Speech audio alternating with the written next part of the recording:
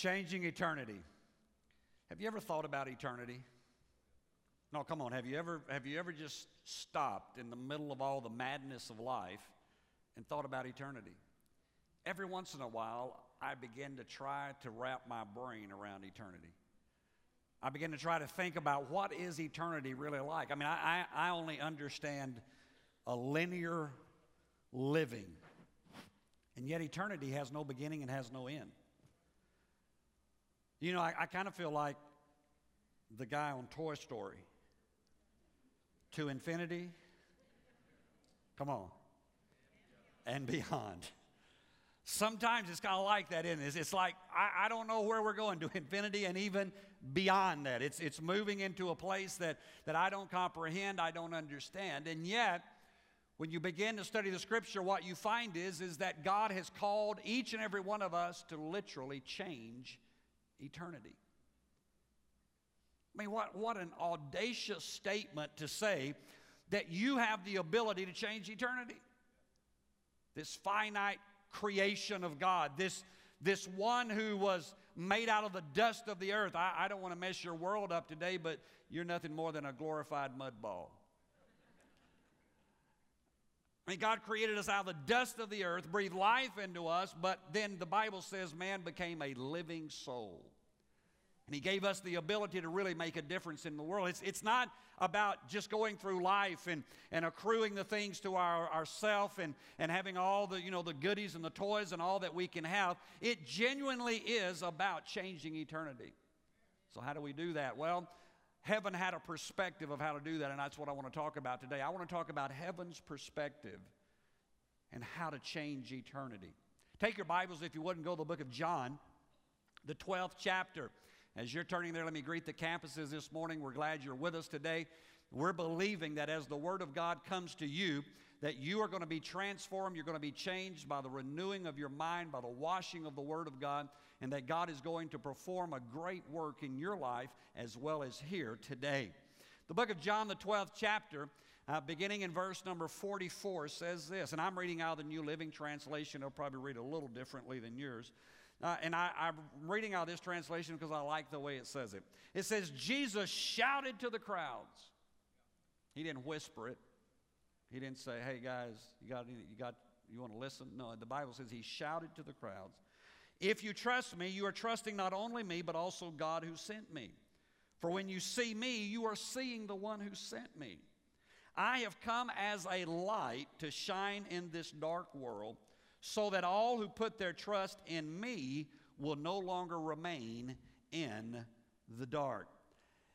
Jesus said, look, I've come for one purpose and one reason, and that is to dispel darkness.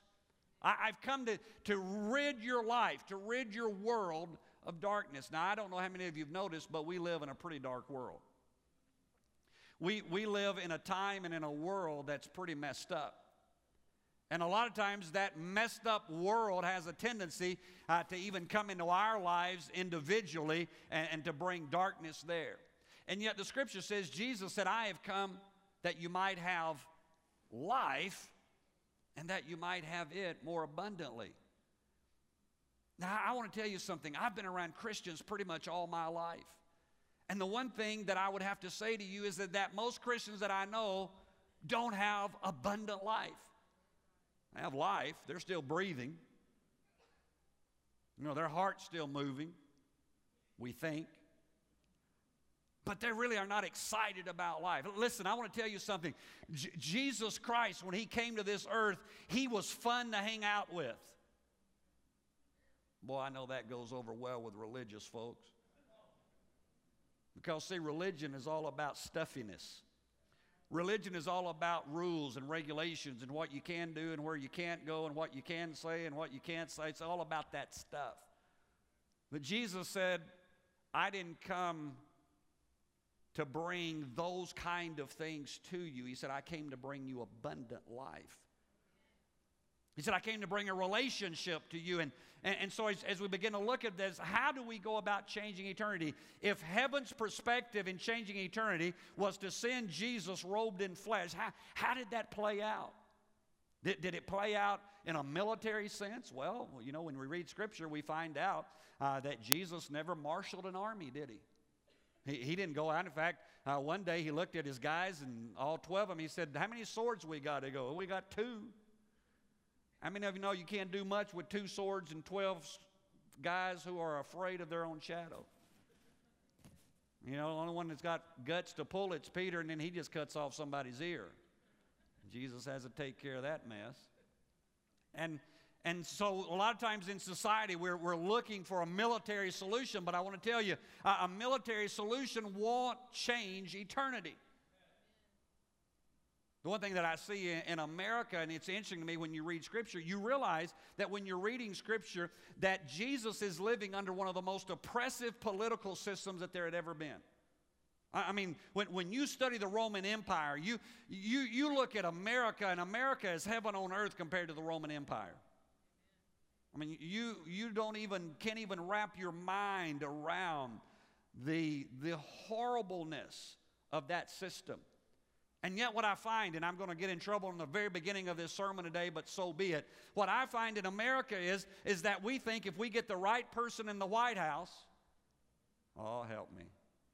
Listen, I don't care if it's a Democrat or a Republican or an independent or a communist. They're not going to change eternity. Well, if we can just change the Senate, if we can just change the Congress, listen, you can do all of that, and none of that is going to change eternity. Jesus did not come to address political systems. Let me give you another word. Jesus is not a Republican nor a Democrat. He's an independent. And so political systems was what he came to do. It sure wasn't a financial system. One time they came to him and said, Lord, we want to go home with you. And he said, I don't even have money to buy a hotel room tonight. He had a guy that was keeping his books, and the whole time that he was keeping the treasury, the Scripture said he was stealing from him. So we know Jesus wasn't involved in the financial. What was Jesus' mission? When he came, what did he do? The Bible says he came to overcome the darkness.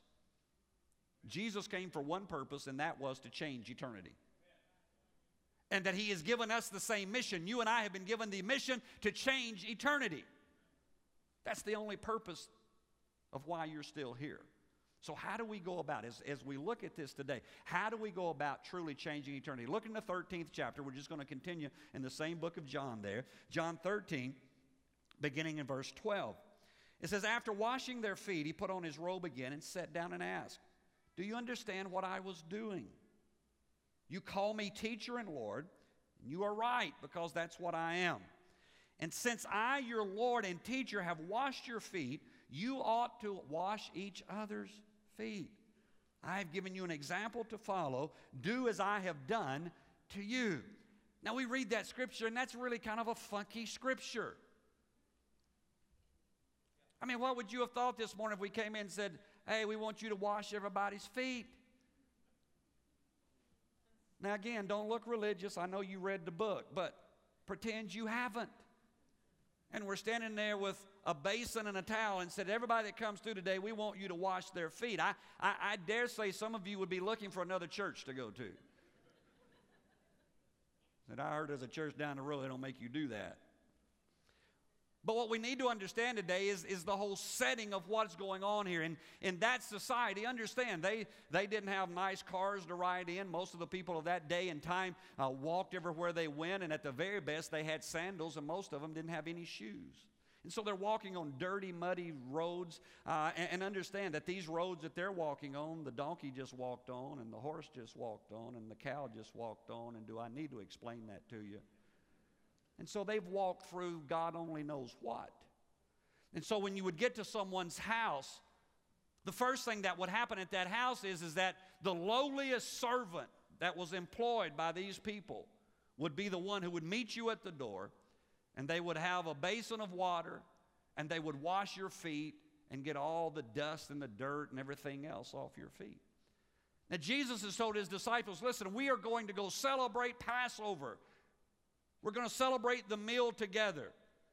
And they start coming in, and they're looking around for the servant. They're looking around for the person with the towel. They're looking around for the person who's being paid to do it. But guess what? He didn't show up that day. He didn't come that day in the house. He wasn't there. And so when they begin to look around, nobody's willing to wash the other one's feet. I mean, can you imagine Peter washing the feet of anybody but himself? I mean, it's not going to happen, is it? It's just not going to take place. Can you imagine John and what's going on in his heart? What's going on in all the disciples that day? They're looking at one another and going, I wish they'd wash my feet. But none of them are willing to do it. And yet Jesus walks in. And what does Jesus do? He looks around. He probably just sniffed. Come on, work with me. He probably just goes, wow, these guys are dirty. They're dirty birds. I mean, they're every one of them. You know, and he goes over to the corner. The Bible says he took off his robe. He girded himself with a towel, and he began to wash their feet one by one. Can you imagine what that must have felt like? Can you imagine what that must have been like? To have the Messiah kneel down before you and start washing your feet. I mean, it's beyond my comprehension. And Jesus kind of gets through a few of them, and he gets to the Apostle Peter, and Peter says, Lord, you're not going to wash my feet. And my thought always has been, well, Peter, why didn't you get down and wash his feet? He just says, you're not going to wash my feet. And Jesus looks at him and said, Peter, if I don't wash your feet, you don't have any place in my kingdom. And Peter says, Lord, don't just wash my feet, give me a bath. That's what he said. He said, wash my head, wash my hand, wash all of me, Lord. He said, I want to be in the kingdom. And so understand that the God of creation, who has robed himself in flesh, has now taken the time to kneel down before these guys, and he has washed their feet, and then he asked him, do you understand what I have done? You say, Pastor, you're preaching a series on changing eternity. What does washing dirty feet have to do with it? Everything. Everything. Because, see, there's something that has happened within the structure of the church. There's something that has happened in Western Christianity, and that is that we have forgotten what the kingdom of God is about. We think that the kingdom of God is about what we can get. We think that the kingdom of God is about another blessing. We think that the kingdom of God is about prosperity and all those things. And I want to tell you, the kingdom of God does bring all of those things. But that's not what the kingdom of God is about. The kingdom of God is exemplified. In fact, Jesus said it this way. He said, follow my example. He said, live like I've lived. Be a person who's willing to do that. And so I want to show you some things real quickly today out of this story. First of all, what you see today is that you see total humility in the life of Jesus. Jesus, who is the one who has spoken the worlds into existence, now kneels down and begins to wash their feet. Now, I want to tell you something about Jesus. The Bible says he was the fullness of the Godhead, that it bodily dwelt in him. So here's the deal. Jesus knew everything about them. He knows the anger that's in the Apostle Peter. He knows the cheating that's in Judas. He knows everything about all of them. He knows, the sons of Zebedee and how they're always jockeying for position and sending mama to try to get them to get on one side and one on the other. And I don't know about you, but I just think at that moment when I knelt down before Judas, I think if I had been Jesus, that would have been a great time for a word of knowledge. Yea, I would say unto all of thee here today, Judas is a thief. Now I'm kneeling, I'm humble about it. Come on. Jesus knew that for the last 3.5 years, Judas had been stealing every time the money came in. What a great time to expose him. And yet Jesus in humility says not a word about his thievery, says not a word about his embezzling, doesn't say anything. He gets in front of the Apostle Peter. I think he ought to talk to Pete about lying and cussing. Just like he ought to talk to some of us. Because he knows. In fact, he finally tells him a little bit later. He says, Peter, before the rooster crows in the morning, you're going to deny me 3 times. Not only was Peter going to deny him, Peter was going to start cussing too. Do y'all read the Bible? Or you just bring it to look holy? That's what it says. It says he starts swearing and cursing. And if I'd been Jesus at that point, I'd say, Peter, you got to clean up your mouth. But Jesus is in total humility at that moment. He goes down the line. And every one of them, he knew their hang-ups. He knew their pride. He knew their arrogance. He knew their competitiveness with one another. He knew what it was like. And yet, he just continues in total humility to minister unto them. He doesn't say a word. Think about as Christians if we would live that way. We get stuff, we don't even know stuff, and we haven't even seen it. We just heard somebody who said they saw it. And we start calling people up. Did you hear about so-and-so? I heard that so-and-so said that what's-her-name saw him do something 3 weeks ago. Now, the only reason I'm calling you is because I want you to pray.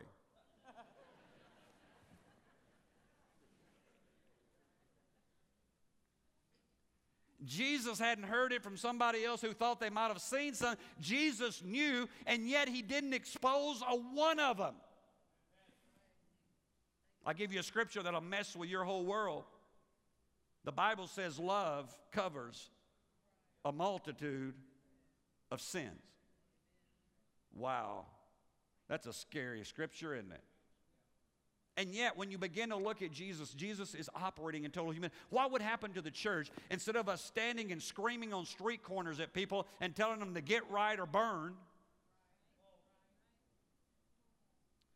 What if instead of standing in front of an abortion clinic with your veins popping out of your neck, screaming at some poor little 15-year-old girl who is so messed up and so traumatized by what's happened in her life that she thinks the only answer is to abort a baby, and we're standing there as Christians screaming at her? And I'm against abortion, and I think it's wrong, but I think our approach has been wrong as well.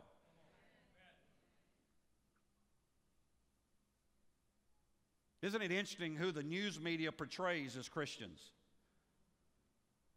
Have you seen this group? I don't even know where they're from. I shouldn't even give them publicity. But they're picketing when some of our young men and women have lost their life in combat. And they're standing and screaming things and holding up signs about God's judging America, and God hates, and this is their term, hates fags, and all this stuff that they put out there. And the news media films them and says, this is Christianity. I want to tell you, Jesus wouldn't show up there for love nor money. That's not Christianity. That's hatred veiled as Christianity. Jesus walked in humility. If we want to change eternity, we've got to learn to walk in humility. Not only was there total humility in Jesus, but there was total surrender of who he was. The book of Philippians said, although he was God, he was equal with God, that he did not take into account, and he robed himself in flesh, and he came and he dwelt among men, and he experienced the death of the cross. And then it goes on, the book of Philippians goes on to say, and now God has given him a name that's above every name, that the name of Jesus every knee would bow and every tongue would confess. Why? Because he totally surrendered to the call of God. Can you imagine? He is God incarnate, but he is with 12 guys who are so messed up. We just see bits and pieces of it. But they're messed up. They're kind of like us. I know we dress it up good. I know we greet one another, hello, brother. How are you today? Oh, I am wonderful. God is so good. And then you go out to your car and you get that Apostle Peter anointing on you.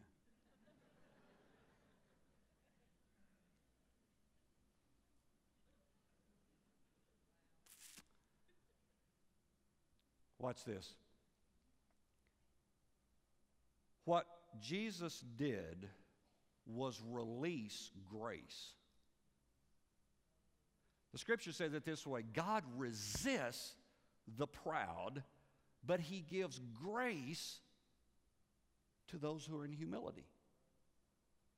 Now, how many of you know that scripture also says that none of us are saved of works, lest any man should boast, but that we're saved by grace through faith? That not of ourselves, but it's a gift of God, right? Is it a possibility? Just think about this.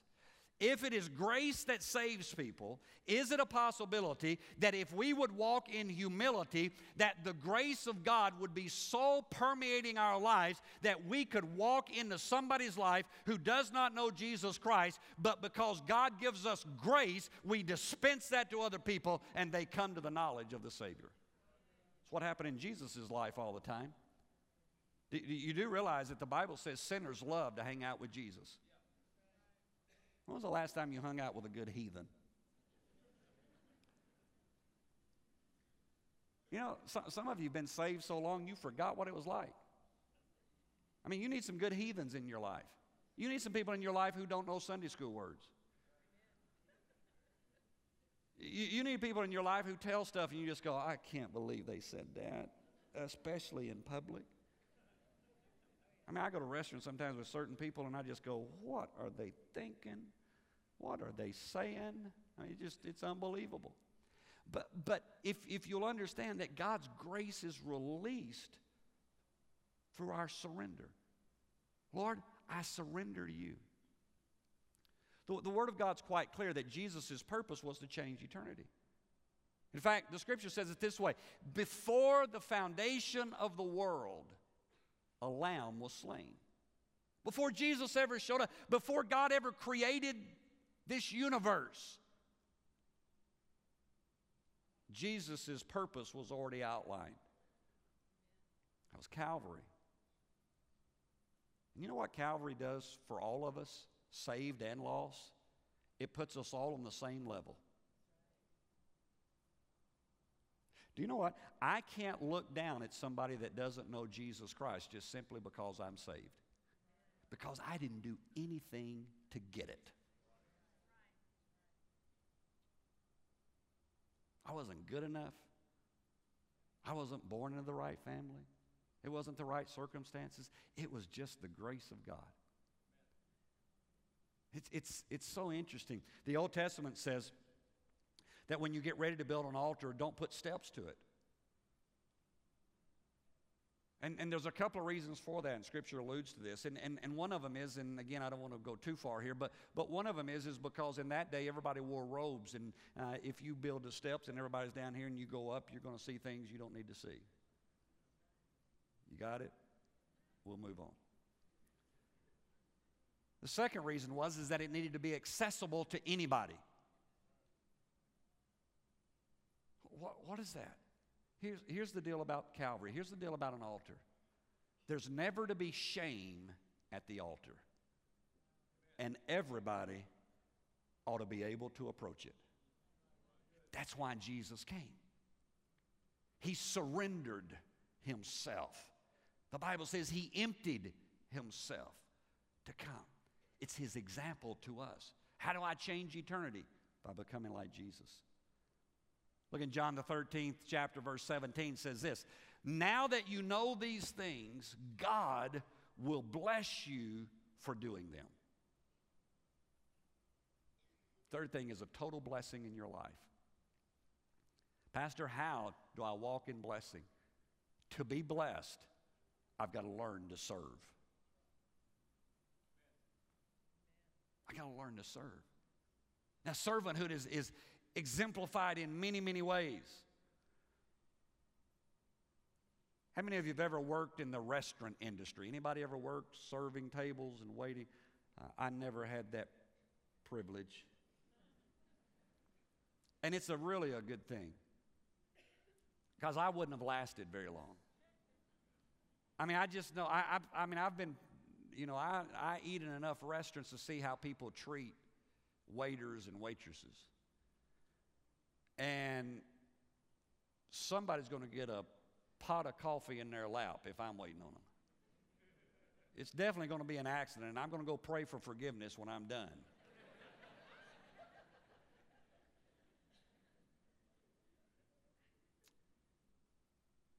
Servanthood is not something that's just natural with most of us. And yet, if we really want to change eternity, I mean, think about if Christians really approached the world with a spirit of servanthood. You say, Pastor, when I saw you were going to preach a series of sermons on changing eternity, I thought you were going to give us the 4 spiritual laws. All have sinned and come short of the glory of God. And we go through that. I thought you were going to teach us how to lead people down the Roman road. Romans 3, Romans 6, Romans 5. I thought you were going to explain to us the ABCs of salvation. Admit, believe, confess. All those things are wonderful. But if we really want to change eternity, we've got to learn to serve. Jesus exemplified servanthood. Jesus came for one purpose. He could have come with an army. He could have come with 10,000s on 10,000s of angels. I mean, can you imagine the show he could have put on? Can you imagine the splendor of heaven all of a sudden sweeping into earth? I mean, nobody could have denied that. I mean, everybody would be a Christian if that had happened. And yet Jesus came in a manger, born to a carpenter, lived in obscurity in a town called Nazareth that nobody wanted to go to. I mean, all the things in Jesus' life. And then at the end of his life, right before he's going to be crucified, right before he should be thinking only about himself, he kneels down and starts washing dirty feet. Wow. I wonder if Christianity in America lost its arrogance, what we could do.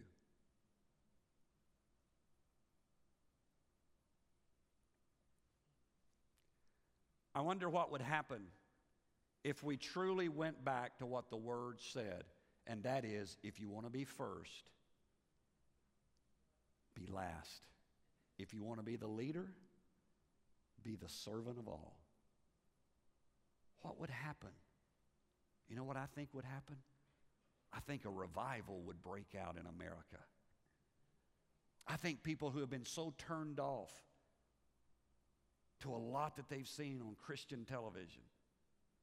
And I want to tell you, I'm a Christian, and I can't stand most of it.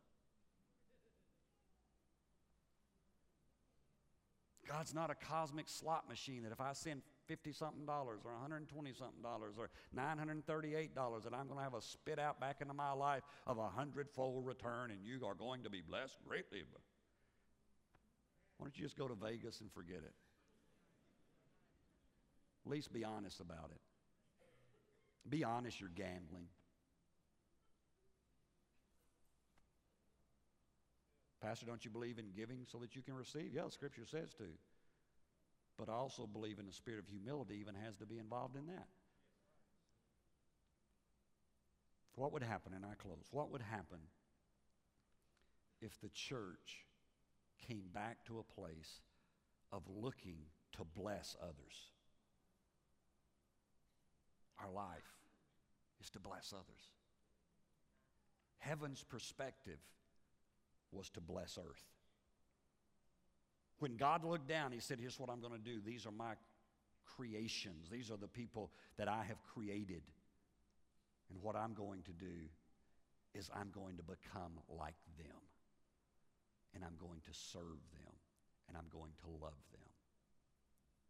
And when he did, even hardened sinners and tax collectors stood up and confessed their sins and gave restitution and restoration and got their life right with God. Wouldn't it be wonderful to see a revival sweep America again? And we all say, oh yes, revival. I don't think it's going to come through beating people up about what they already know is messed up in their life. Listen, I'm done. I'm going to mess with you just another moment. I know when I've done wrong. I know when I've sinned. You don't have to tell me. My conscience already tells me. The Holy Spirit convicts me. You don't have to beat me up.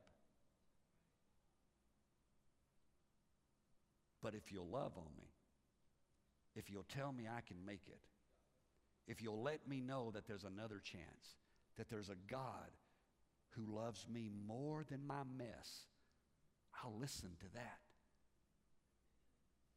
I wonder if revival would sweep America if the church came back to a place of true humility.